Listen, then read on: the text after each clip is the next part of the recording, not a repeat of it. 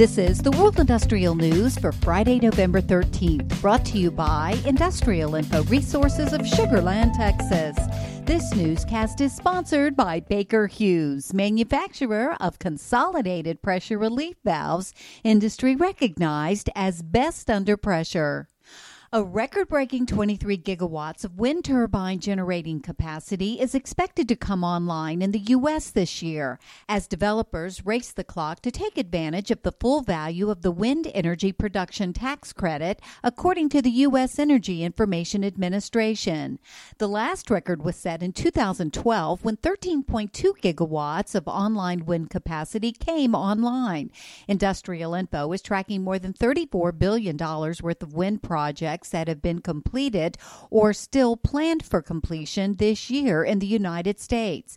This includes $16 billion worth of still active projects. Iraq is among the Middle Eastern countries rich in mineral resources, but its chemical processing industry has been subject to the ups and downs of regional conflicts. Iraq is seeking investments from foreign companies in a series of announced chemical projects. Industrial Info is tracking 35 capital spending chemical projects in Iraq, valued at about $7.18 billion.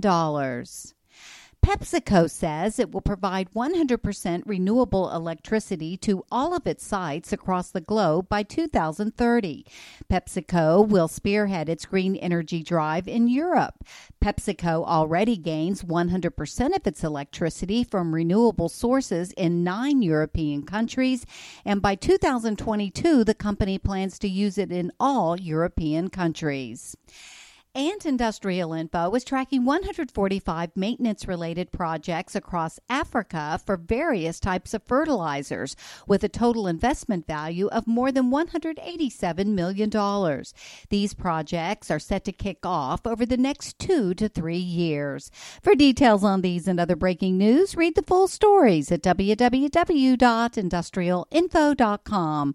I'm Peggy Tuck, reporting for Industrial Info News.